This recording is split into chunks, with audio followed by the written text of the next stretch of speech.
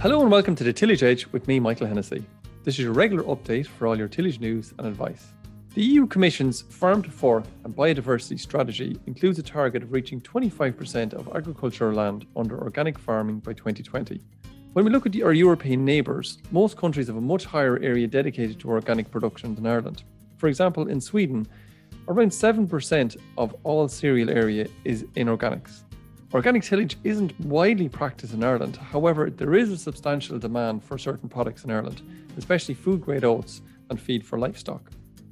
In the past month, the Department of Agriculture has opened an organic farming scheme, and I'm delighted to be joined on the Tillage Edge by Elaine Levy, an organic specialist in Teagasc, to discuss why tillage farmers should consider organic production in the coming years.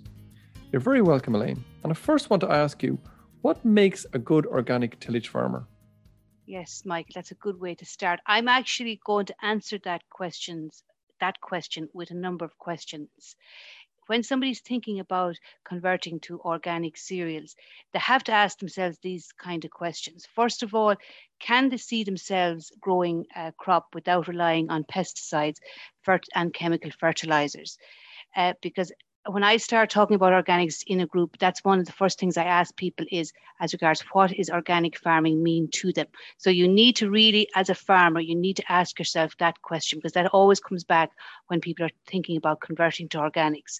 Also, you need to look at, do you have a source of farmyard manure, slurry, compost on the farm or near to you, available to you?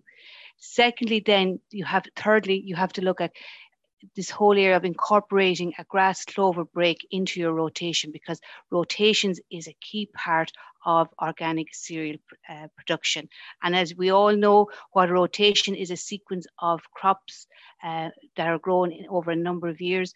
And in organics cereal, you're not allowed to use chemical nitrogen fertilizer. So the whole area of fertility building in the form of a grass clover break is very, very important. So those are the kind of just three key elements to be thinking about, considering before you convert to organic cereals. So when we go back to think about, what makes a good organic tillage farmer, from existing people that you know of Yes. already, they very much incorporate obviously all of those three. But in terms of in your mind, what makes them really good as organic farmers? I would say they're a increased attention to detail. You have to be very, very good in attention to detail. So you have to plan, because in organic farming, we always say there's no quick fix solution. So you have to plan. So you have to think about your rotation. What is that going to be made up of? You can't do what you're doing maybe at the moment, continuously cropping with the same crop. So the key element is in relation to the rotation and to the planning of your crops. Also, as organic farmers tend to look at the whole area of nutrients and feeding the crop. They look at actually feeding the soil to feed the crop rather than feeding the crop. So the soil fertility and what's going on under the ground is very, very important, and to help that the best way possible with following within the organic standards that you have to farm to.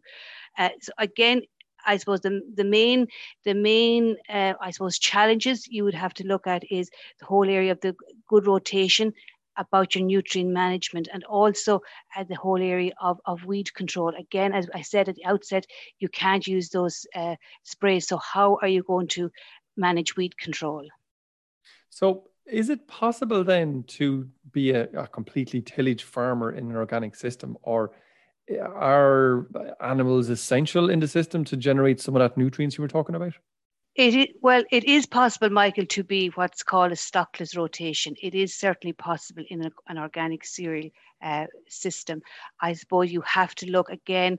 I know I'm repeating myself, but you'll have to see where you can source nutrients, what is available to you, because organic farmers can take in organic manures from non-organic farms. There is a number of regulation that you have to adhere to, but that is a possibility. Again, the planning, you need to know what crops, your fertility of your land you're starting with, and then planning your crops. So yes, it is possible.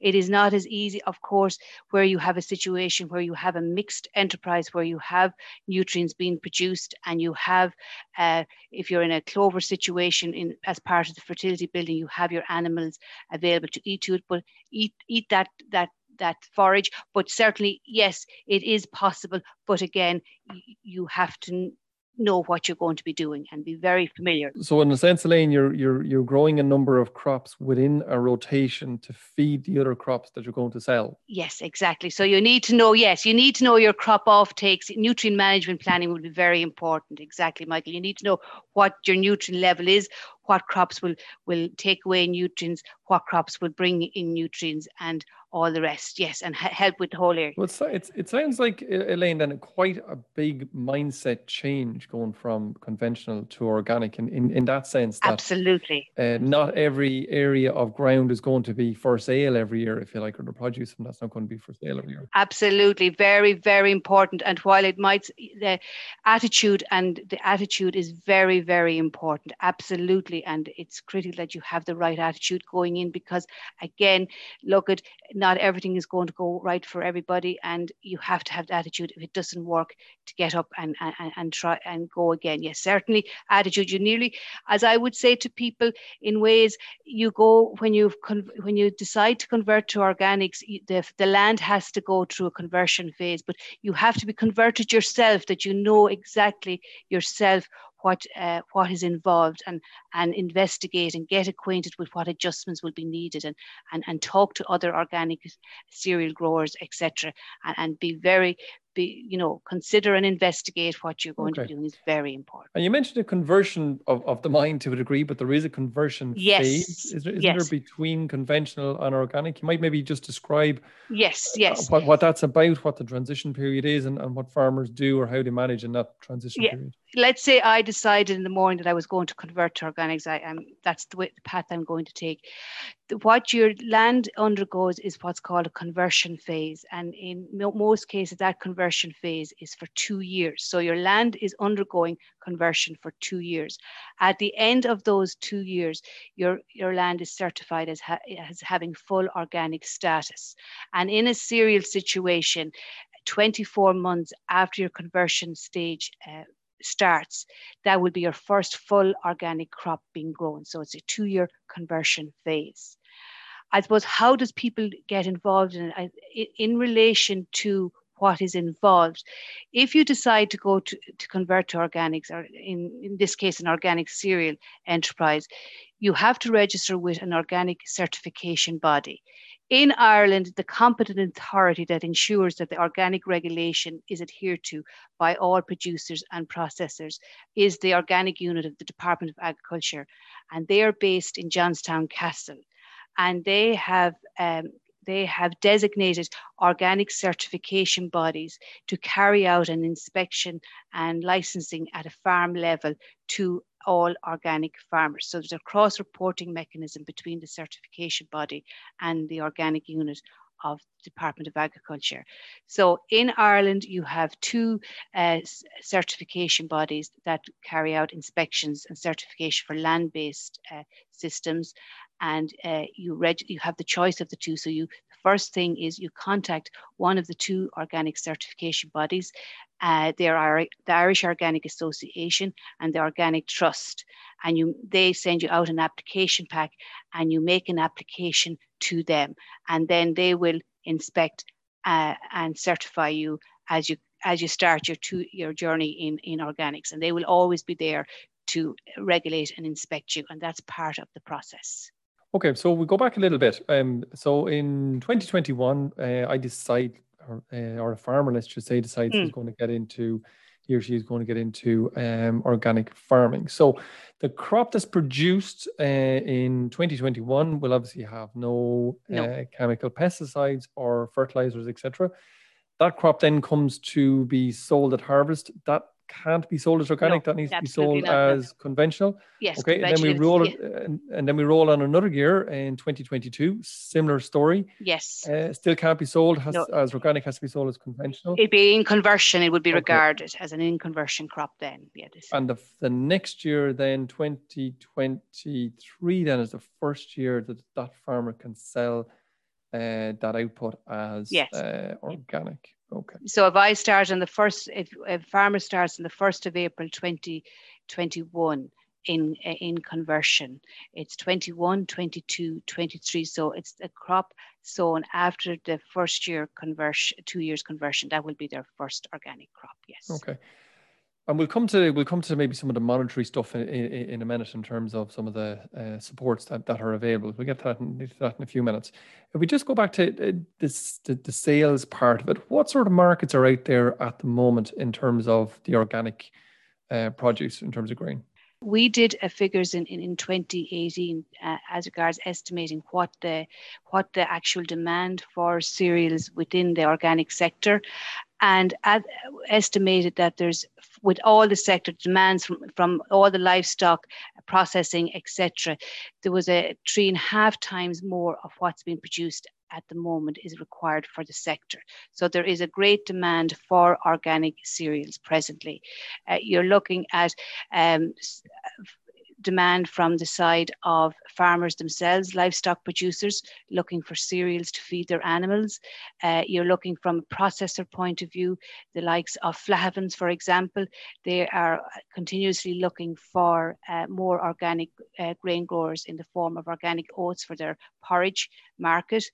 So there is a great demand for cereals within the sector, and that will be one of the main challenges from in relation to the sector as a whole, is the demand from the livestock enterprises for organic cereal being grown in the country, because it's just not there, and it's causing a challenge in relation to having to import in cereals and concentrates on the farm. And when you talk about that, so for the likes of Flahavans, let's say, for instance, they've organic oats. That's a fairly easy supply chain, I suppose. You deliver down to them, and they take in and they do the processing from that point of view.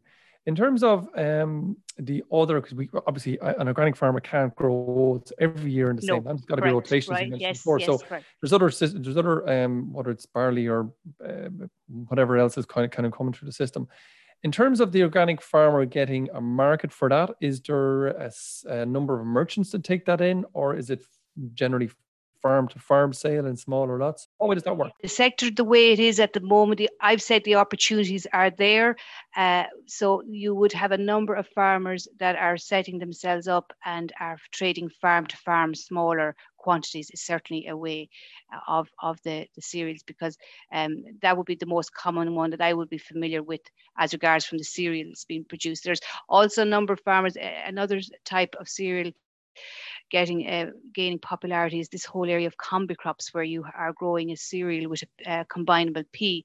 There's more of an interest in that being grown also, and that is trading farm to farm also. So that would be the main ways that it would be going. So there's a bit of marketing to be done by any of the organic tillage farmers, I suppose, as well. But as you say, if the demand is there, it's kind of an open market. It's there, but you need to, yes, the demand is there, but like as you said, you need to, that would be one of your like we would be talking about when you're talking about the steps to organic conversion. You need to assess the market, what market you're going to go into, and what compliance is needed in relation to that market.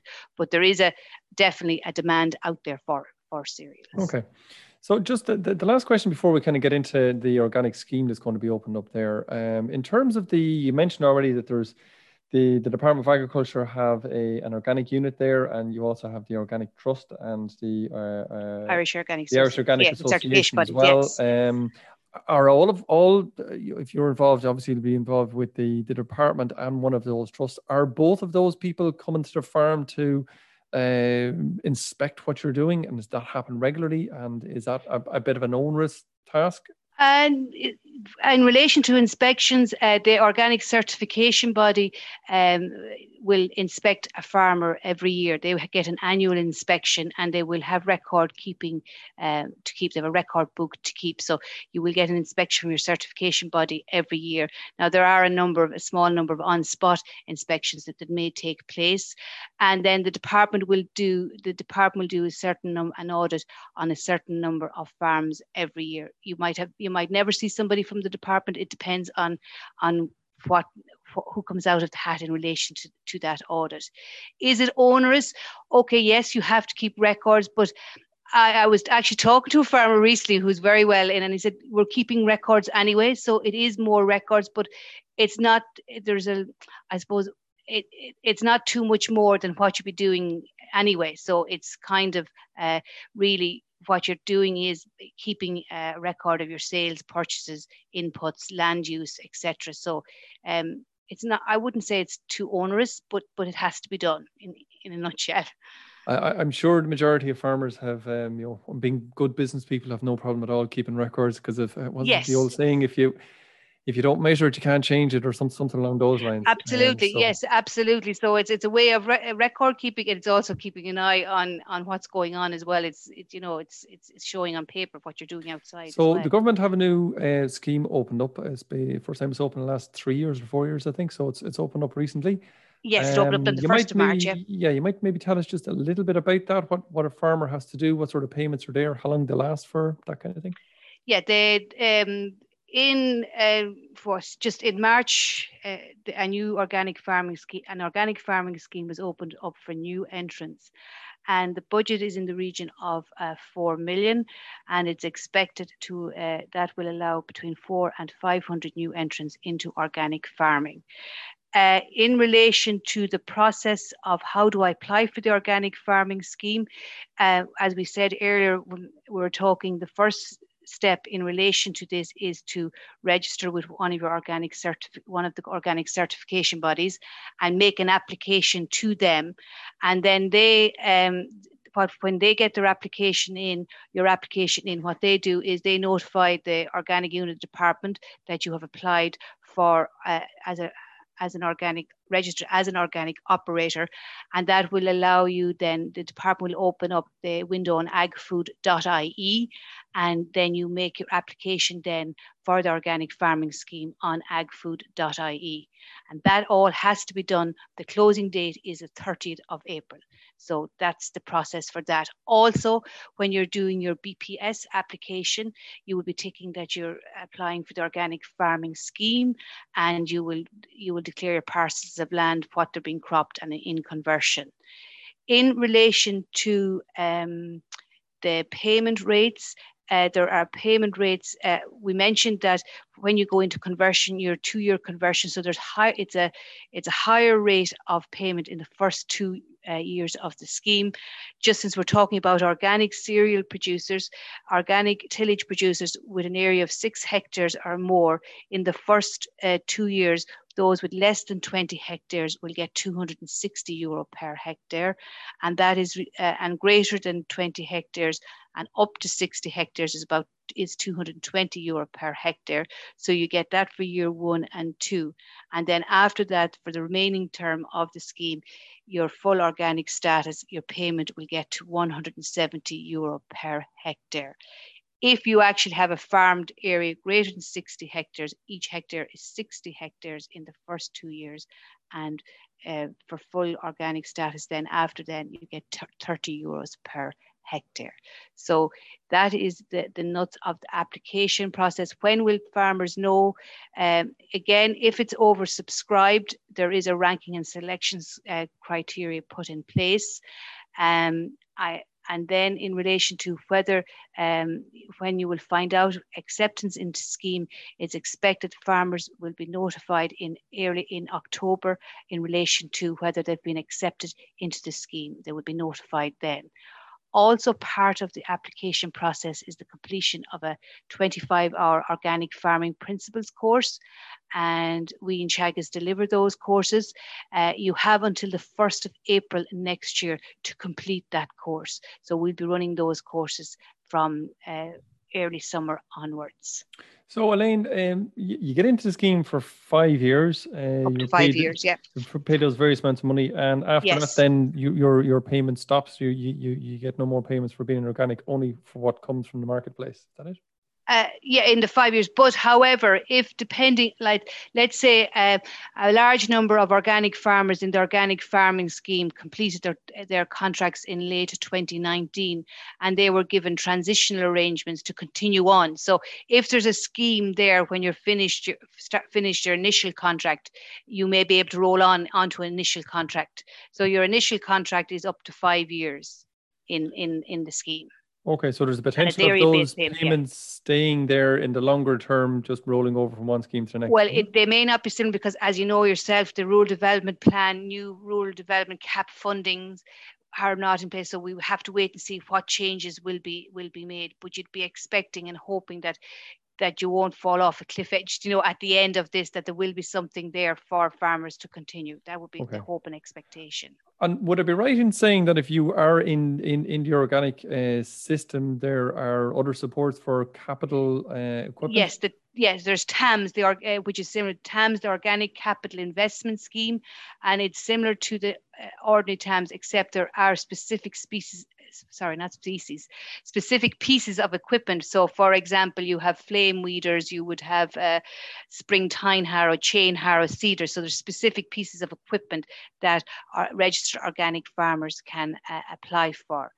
And then there is one more scheme that's currently under review, and is the off-farm processing. So if you're not selling just grain, if you're doing some off-farm processing, there's a grant there. It's currently under review, and I've been told that the minister will be making an announcement on that scheme in the near future. Okay, so just two final questions. From your knowledge of farmers who are, let's just say they're predominantly tillage, from everything you've said, you're kind of saying, look, you need to be a good farmer, whichever way it is. But from your knowledge of those farmers, are they as profitable or more profitable or less profitable than current tillage farmers? They can be. Look at again, it's a small sector within the sector. They are profitable, of course they can. But again, the simple answer is yes, but it depends on a huge number of factors. It depends on their land quality. It depends on their attitude. It depends on the price they're getting for their crop. It depends on their yields. So there's a huge number of factors involved in relation to the profitability. But yes, they are profitable. Okay. So then for conversion, and the final question to you, Elaine, for conventional farmers at the moment, the scheme is currently open. And for those farmers who maybe want to get into organic farming, if you had one or two key pieces of advice to leave them with as part of this podcast, what would they be? I suppose, first of all, it comes back to them, the need to ask themselves, if I'm going into this organic system, can I produce my crop with those couple of key questions I asked at the start? And I would also we've talked about it for half an hour, but I think talk to other organic cereal growers, talk to organic farmers and see how they're doing, because it's a key, it's a big change. And there has been a lot of successful people are doing it. So talk to those and see how they're getting on, and get the boots on the ground as regards the production system and what's involved in relation to their approaches to what they're doing.